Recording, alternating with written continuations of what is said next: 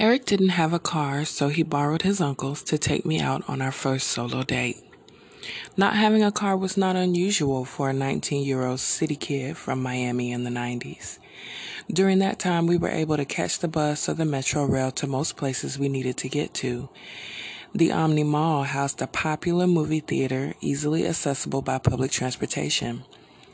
It was flattering that Eric had borrowed his uncle's car, though, to come and pick me up. We went to see The Matrix, a new Keanu Reeves film that was getting a lot of hype. The theater was packed, and at the Omni, this meant that you would always see someone you knew, and there would be additional comedic commentary during the movie. "Hey, Angel, what's up? You out tonight?" asked Shoni, one of the girls in my class, as she sidled up to us. She was wearing a smile that was aimed at Eric, even as she spoke to me. Shoni had been in many of my classes since 9th grade. Now that we were seniors, it was no secret to anyone that she liked the attention of boys and men. Shoni was a hoe. She was classified as loose meat, apt to go after any and all hard leg with no exceptions.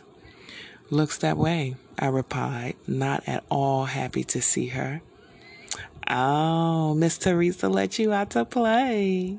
She looked Eric up and down as she referred to my mother. "Who is your friend?" she finished, looking eagerly up at him. "This is Eric," I said. "What's up?" he said to her, and then, "Excuse me a minute, Angel, I think that's our popcorn." With that, he walked away from us and headed to the counter to collect our snacks. He had seemed to want to get away from her scrutiny before the movie. She had a way of looking at a dude in the same way that a starved dog looks at a steak. Her eyes followed him as he walked away, and then she looked at me. "So," she said with a smirk, "how did you manage to meet him?" "See you later, Shoni," I replied, turning away from her and heading towards the doors to our theater. I was not in the mood to entertain her questions. She didn't reply. I waited by the doors for Eric to come with our drinks and popcorn, and we went inside to find our seats. "Hey, Angel," he said after we left the theater. "You hungry?" "Yeah," I replied. "Let me take you to this place I know," he said. We got into his car and headed over to Prince Barbecue. Prince's was a well-known rib shack in the Brownsville area. When I was little, we used to come to get a slab from here sometimes with my mom, I said, amused that Eric was taking me to a place that I already knew well. "What you know about these ribs?" Eric said, laughing. One of the things that he and Tab would tease me about was being raised in a home with an overprotective mother. I wasn't allowed to go places with my friends like most kids I had gone to school with. We didn't have cable TV like most, and so I was often teased for not having had access to what was the latest news or music at that time. Eric understood that I really didn't know a lot of things that other girls did at our age.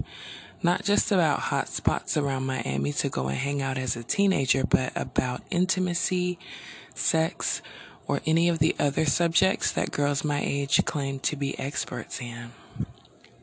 Sometimes I would catch him staring at me with a small smile on his lips. I never felt as though his teasing was malicious, though. Most times he seemed amused by my lack of street savvy and refreshed by it at the same time. Prince's Barbecue was a small rib shack with standing room only space in order to order takeout. Eric suggested that we take our food back to his grandmother's house. When we got there, his aunt and one of his cousins were in the living room arguing about something. Eric acted as though he didn't even see them. "Come on," he said, walking down that hallway to his room. "They're always arguing. Don't pay that any attention." Eric's room was a large area that had been part den and part second kitchen area. It stretched the length of the back of the house. In it was his bed, 2 brown chairs that probably came from the living room, a large TV, and a video game hooked up to it, and a humongous stereo system. Eric noticed me staring at the stereo system. "I love music," he said. "I see," I replied. "I can't play anything now because Granny turned off the breaker to that wall. But on my days off, I be in here jamming," he said, chuckling. As we ate, we talked about the different kinds of music that we both liked. We had a lot in common, but Eric was into a lot of underground music that I had never heard of. He had a huge collection of CDs. Eric told me that he loved listening to different artists and that music helped him stay calm. "Calm?" I asked. "Yeah, I have an anger problem," he replied. "Since I was a little boy, I sometimes get real angry. I had a hard time controlling my anger, so when I came to stay with Granny, she played music for me. It was the only thing that calmed me down when I was upset." I didn't respond. I just looked at him and wondered what could make a child that kind of angry. At the time, I didn't ask. He seemed to be really comfortable sharing this with me, and I thought asking too many questions might ruin it. "I know you don't play video games," he teased. "Have you ever seen one of these?" he asked, pointing to the PlayStation on the floor. "Shut up," I said, wiping my mouth with a napkin. That made him laugh. Our conversations were like that. He would tease me about something, I would make a retort, and he would laugh. Most times the laugh would be followed by a kiss on the lips or the cheek. We stood together in his room after the last crack he made about me possibly not knowing what HBO was. We stood close, forehead to forehead, for a while.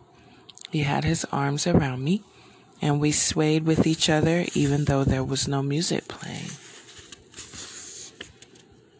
"I guess I better get you home," he said. "Yeah," I said. "We don't want the warden putting you in solitary. I won't be able to see you," he added. Then he pressed his lips to mine to stifle whatever response I was about to make. I had been ready to say something in response, but the softness and the gentle way that his lips moved over mine made me forget everything except that I was falling for this dude, crazy family and all.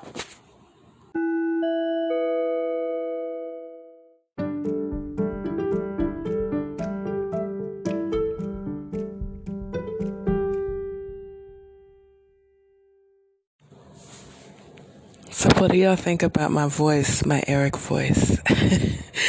I think it's actually kind of funny. I don't know. I'm not a voice actor, of course, and I thought it would just be kind of fun to play around with the different voices and see how it would sound when I do it on the podcast. So I think Eric's voice sounds a little silly,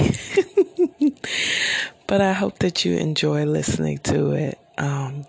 I'll do a few more episodes with excerpts from Through Different Eyes. I'm going to skip around a little bit just so you get a taste of the beginning, the love, a little bit of the red flags, and then a little bit of the more serious things that happen between them in their relationship. This story is not one that is a romance that is about the coming together of a couple and a happy ending in an urban setting. This story is about what happens between two people when one is victimized and one takes the role of the abuser, I guess is the most accurate way to put it. So I hope that you enjoy this story, and once again, thank you for listening. Well, this episode was a little bit shorter than usual, but I appreciate you tuning in and listening. I hope you enjoyed that short excerpt from Through Different Eyes. I am looking forward to sharing the next portion and also a preview of Through Different Eyes Part 2. Thank you again for listening. I really appreciate you guys' support. and I hope that you will continue to listen and discuss with me the books and topics that we look at through different eyes on this podcast. Have a great one. See you soon.